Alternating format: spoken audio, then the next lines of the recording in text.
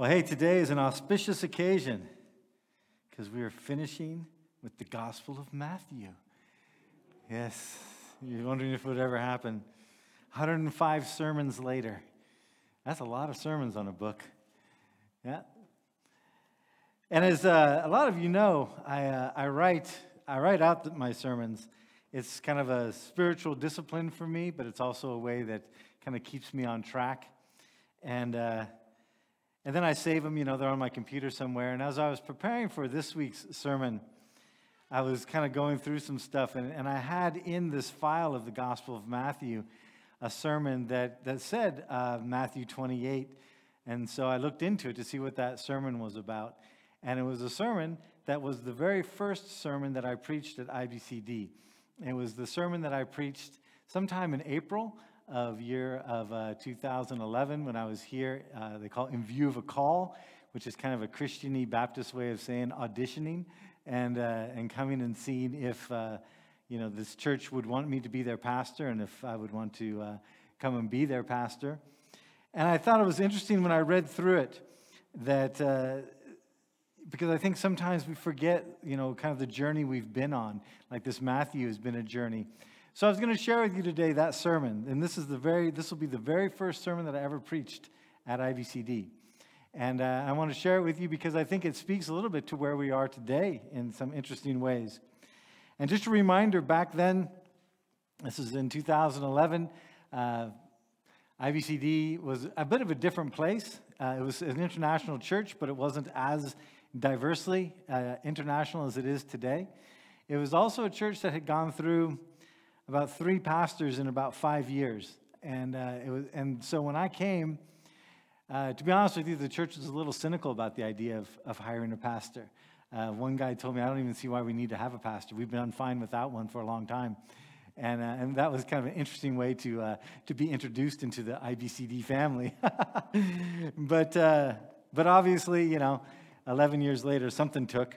So I'm going to kind of read through this a little bit more than preach through it because I wanted to I found it interesting, so I want to just share it with you. Maybe you will find it inspiring and interesting as well to see where we are today and where we were hoping to be 11 years ago.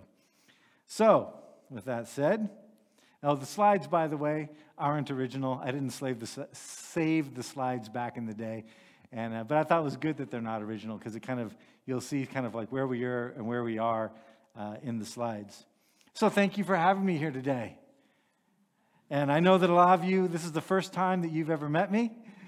And this is the first time I've met a lot of you. You may know my name. I don't know most of your names. And I don't know the story that a lot of you have. But I do know that in spite of the fact that we come from very different backgrounds and we have different languages and different mother tongues, that you are my brothers and sisters in Christ. Because in Christ we have a bond that is unique and it surpasses culture, it surpasses language, it surpasses nationality. And if you're here today and you're not a believer, then I look forward to the day when we can say that you have realized God's deep sacrificial love for you, and I can call you then my brother or my sister in Christ. But this idea of IBCD is an intriguing one to me because even though we come from different countries and we have different mother tongues and we have widely different experiences in our life, as I mentioned, we have this bond. And it's the bond that I treasure, the bond between believers. And it's something that I've been privileged to be a part of and my wife has been a part of as we've lived some of our lives in Africa in 2 different countries, as we've lived in the U.S., as I spent time in South America, and also, of course, during our time here, our visit here to Germany. So as a family in Christ, I think it's important to understand how I see the church, because you're going to be voting in this afternoon as to whether or not I'm going to be your pastor.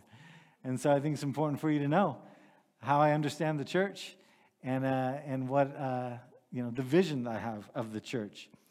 And so first thing I want to say is the church is not a building, but rather it's a body of believers. The Greek word that we use for church is ekklesia. And the word ekklesia just means those who have been called out. And in the Greek, it's not always used as a religious thing in the Greek. In the Greek, it can mean anything, called out from the community to do a specific task, like to form a committee for the community to carry something out, or even to be called out to defend the community. The word ecclesia, while it's not a religious word in the Greek, has become the word that we use for the church. And that's where the word ecclesiastics comes from, or ecclesiology, the study of the church. So what we are as the church is we're a group that has been called out from the community of humanity, to form a specific group for a specific purpose. And what that purpose is seen as Jesus called out his own disciples to say this to them. As Jesus was walking beside the Sea of Galilee, he called two brothers, Simon called Peter and his brother Andrew. They were casting a net into the sea, into the lake, for they were fishermen. "Come follow me," Jesus said, "and I'll make you fishers of men." And at once they left their nets to follow him. So in this passage here, we see the specific purpose to which Jesus called his disciples. He specifically called them to be fishers of men. And notice that the call is simple that Jesus gives to his disciples. It's not complex. He doesn't give them a long mission statement, which is easily forgotten. He tells them something simple. Follow me. I'll make you fishers of men. He doesn't say, come follow me, and through the sanctification of your spiritual union with me, through both experience and obedience, you shall become the sacerdotal means through which the gospel of redemption and substitutionary atonement shall be shared, so that human beings, both male and female, shall be buried with me, Christ, through baptism, so that as one dies to sin, we may also have the pre-tribulation millennial expectation of resurrected life in Jesus Christ. He doesn't say that. And now some of you are thinking, wow, I thought my English was pretty good, but now I'm not so sure. But that's okay, because a lot of English speakers as their mother tongue wouldn't know what I just said. In fact, I'm not exactly sure what I just said, because a lot of times the church tries to make things too complicated. And the simple truth is the simple mission, to be fishers of men. And it's important that as a church we understand our mission and the purpose of the church, because if we give a confusing message to the world around us, then they're not going to listen for very long. That little bit that I shared with you, that paragraph, is 100% theology that most of you would agree with if you understood what I was saying. But when the message of the church is confused, people aren't going to listen. We need to understand what we're about so that we can share the truth of it. So, for the church today, what is our mission? What is the church about? What should IBCD be about? Regardless of whether or not you call me as your pastor, the mission of the church remains the same. Well, let's start by answering that question by looking at what Jesus said about his own personal mission. What did Jesus say about his own reason for being here? And in Luke, it's pretty clear. He says, "For the Son of Man came to seek and to save what was lost." That's Jesus' mission. To seek and to save what was lost. Pretty straightforward, pretty clear. It's not a long, confusing statement. This is why Jesus is. This is why he came. To seek and to save what is lost. And then Jesus tells his disciples this in Matthew 28, verses 16 through 20. In the original sermon, I just went 18 through 20. But for the sake of being a completionist, I want to go through all those scriptures, because we've done the whole rest of the Gospel of Matthew. I don't want to leave out 16 and 17. So it says this: when the 11 disciples went to Galilee after the resurrection, this is coming up, to the mountain where Jesus had told them to go, and when they saw him, they worshiped him, though some doubted. I've always found that an interesting verse. I don't know how you can see the resurrected Christ and still doubt. But I've wondered this last week, this is an aside now, this isn't from what I said. I wonder if this isn't Matthew's way of kind of glancing over at Thomas's story, because he doesn't mention anything about Thomas and the whole thing that Thomas went through. So I've wondered this week, because I've often kind of, what is this about? How can you doubt? I'm thinking maybe this is just a quick glance that Matthew makes over to Thomas's story, though he doesn't really flesh the whole thing out. And of course, it makes it sound like it's all happening on the mountain, but that's not necessarily, it doesn't have to be that way. Truth is, I don't really know what he's talking about. Then verse 18. Then Jesus came to them and said, "All authority on heaven and on earth has been given to me. Therefore go and make disciples of all nations, baptizing them in the name of the Father, the Son, and of the Holy Spirit, and teaching them to obey everything I have commanded you. And surely I am with you always, till the very end of the age. So from these passages, what is the mission of the church? If you were to look at this, what is the mission? There's our verse that we looked at. Therefore, go and make disciples of all nations, baptizing them in the name of the Father and the Son and the Holy Spirit, and teaching them to obey everything I've commanded you. So what would we say our mission is? And we know what Jesus' mission is, to save that which was lost. And if we're the body of Christ and Jesus is the head, his mission is also our mission. So how does this go together? Well, the mission is simple. Seek the lost and make disciples. That's the mission of the church, to seek the lost, to make disciples. Now, there might be some that want to say, well, seek the lost of what? And make disciples of whom? But as brothers and sisters in the Lord, we know the answers to those questions, don't we? Now, as an aside, we found out, well, we do need to clarify that. So this is our mission statement now. Reach the nations with the gospel and make disciples of Jesus Christ. Because that assumption, I later found out, was just that, an assumption. So to be clear, this is now our mission statement that we share when we go through Discovering IBCD, to reach the nations with the gospel and to make disciples of Jesus Christ. It more directly comes out of that Matthew passage. But we don't want to overanalyze what our mission is, because if we overanalyze things and make it complicated, then we become paralyzed. And the truth is, there's a lot of paralyzed churches in the world today.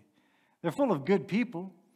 They have the same Bible we have, but they've become paralyzed because they've forgotten the simplicity of Christ's mission for us. And they get focused on the wrong things, and they start to fight over things which don't matter at all. And in that paralysis, they sit, and they don't function as a living body fulfilling the mission of Jesus Christ. So again, Jesus didn't go through a long explanation when he called Peter and Andrew. He just said, come follow me. I'll make you fishers of men. There wasn't a whole lot they had to think about. He didn't tell them what kind of equipment they were going to use. He didn't tell them when they were going to fish. He just says, I'm going to make you fishers of men. And so the mission of the church is to seek the lost and to make disciples. So if someone were to ask you, why does IBCD exist? Why is this church here? You can say our mission is to seek the lost and to make disciples, or to reach the nations with the gospel and make disciples of Jesus Christ. And if someone were to say, well, what about other churches? What is their mission? Every Christ-centered, Bible-believing church has the same mission. Every single one. Every Christ-centered, Bible-believing church in the continent of Africa, in the continent of Europe, in the continent of Asia, in the U.S., the continent of Australia, everywhere you go. Christ-centered, Bible-believing churches all have the same mission: to reach the world, to reach the nations with the gospel, and to make disciples of Jesus Christ. It doesn't change. So then the question is, well, then how do we fulfill that mission? And the fulfillment of the mission is where the unique nature of a church comes in. Everyone has the same mission. How they fulfill that mission is a unique application of every church body, because churches are different. Every church is different, but they have the same mission. It's just like a football team has the mission to score goals. See, here I was trying to impress my European folks by referring to soccer as football instead of the proper way of the American way. So players have a unique talent to make the overall success, to make the overall success of the mission. Not everyone's a striker, not everyone's a midfielder, not everyone's a goalie, but the mission is the same. And the church is the same way. We are a body, and we have one mission to fulfill together. And we are to all participate in building that strong church body of Christ so that we can take our mission out into the world with courage and with clarity. The Apostle Paul wrote a lot about the church being a body in 1 Corinthians, which he said this: the body is a unit, though it is made up of many parts. And though all its parts are many, they form one body, and so it is with Christ. For we were all baptized by one Spirit into one body. whether Jews or Greeks, slave or free. And we were all given one Spirit to drink. Now the body is not made up of one part, but of many. Then he goes on and he expands on that for a couple chapters, and then he says this, so it is with you, since you are eager to have spiritual gifts, trying to excel in gifts that build up the church. The body of Christ, the gifts and the talents God gives to every individual within the body of Christ is to be used to build up and strengthen the church so that the church can fulfill its mission with clarity, with courage, and with purpose.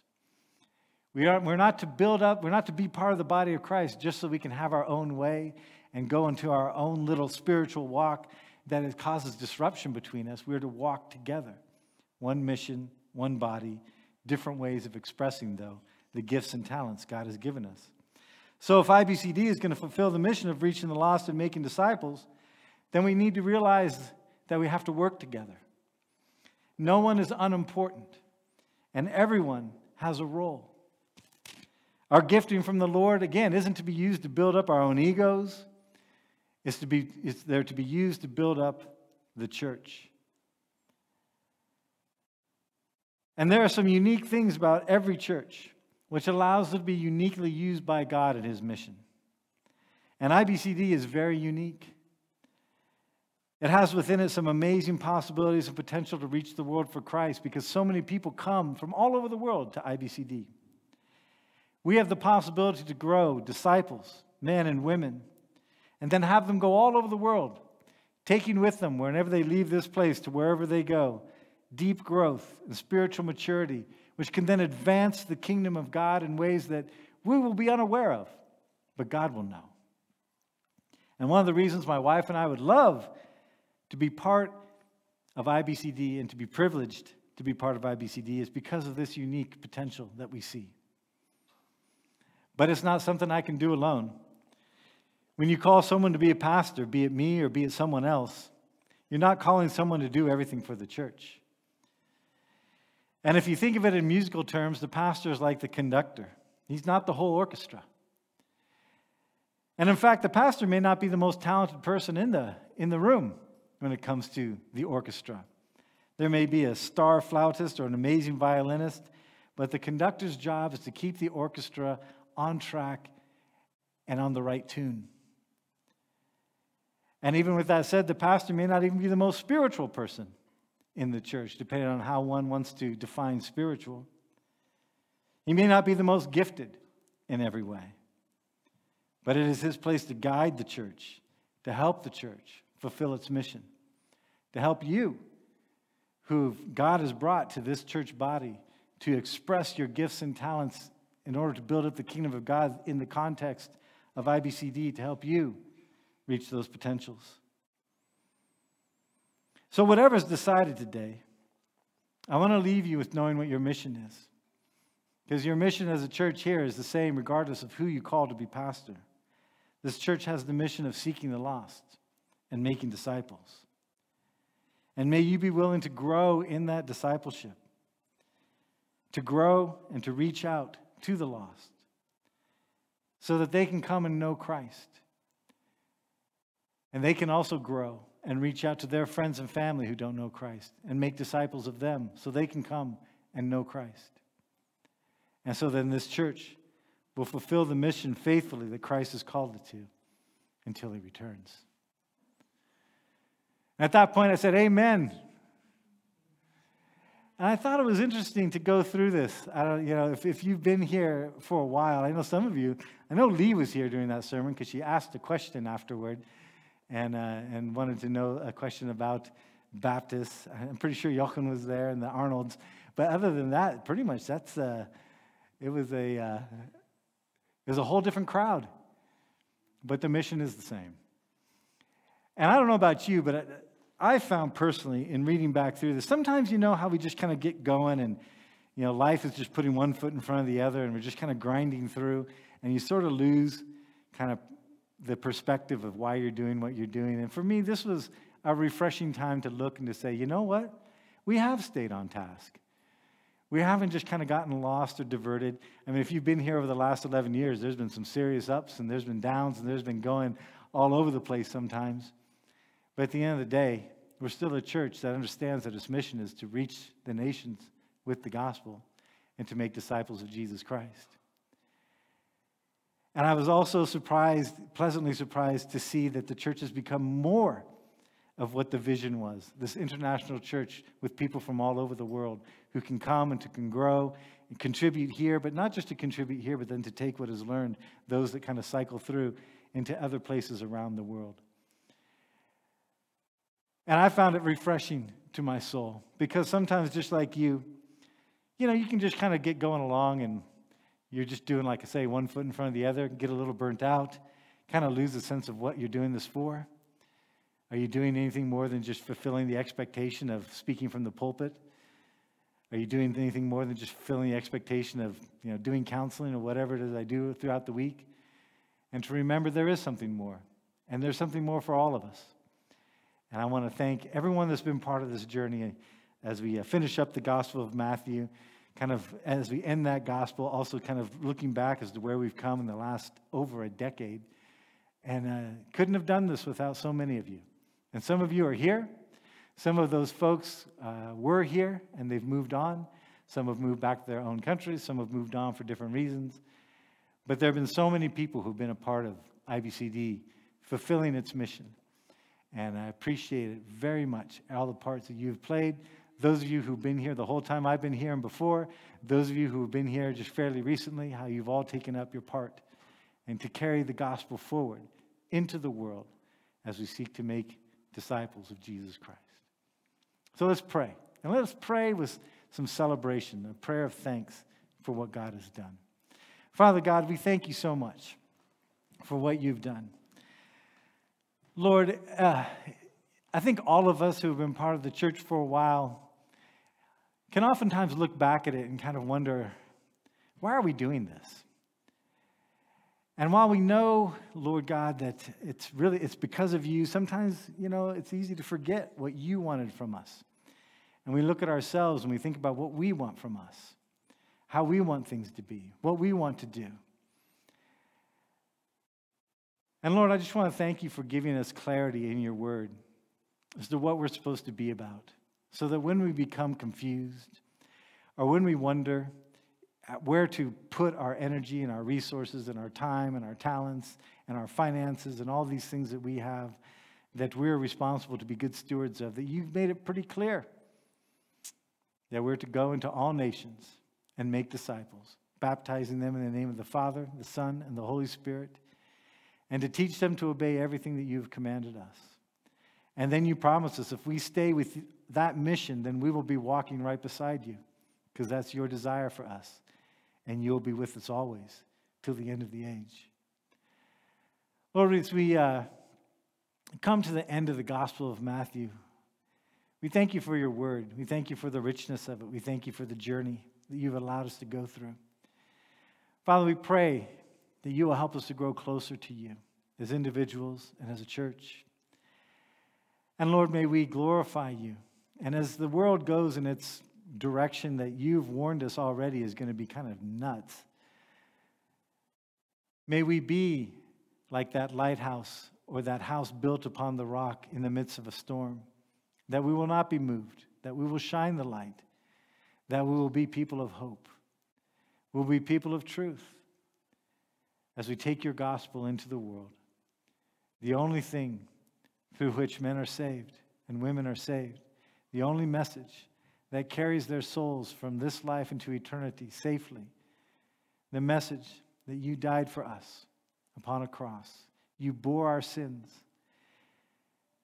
But you didn't just die, you rose again, the victor over sin and death, to vindicate everything you said about yourself and to allow us to trust you and to walk with you. And we thank you for the brothers and sisters that have gone ahead of us, who have carried the message faithfully over the generations, starting with your first apostles and disciples and carrying on down through the ages. And though there have been times when sin infiltrated the church and tried to destroy it, your Spirit kept her safe. And we thank you for that. And we pray this for IBCD. We know that we're a fallen people. We know that none of us come into this place sinless. But we pray that your Spirit will continue to guide us, protect us, and keep our eyes on you as we seek to make disciples of Jesus Christ and reach the nations with the gospel. In Jesus' name we pray. Amen.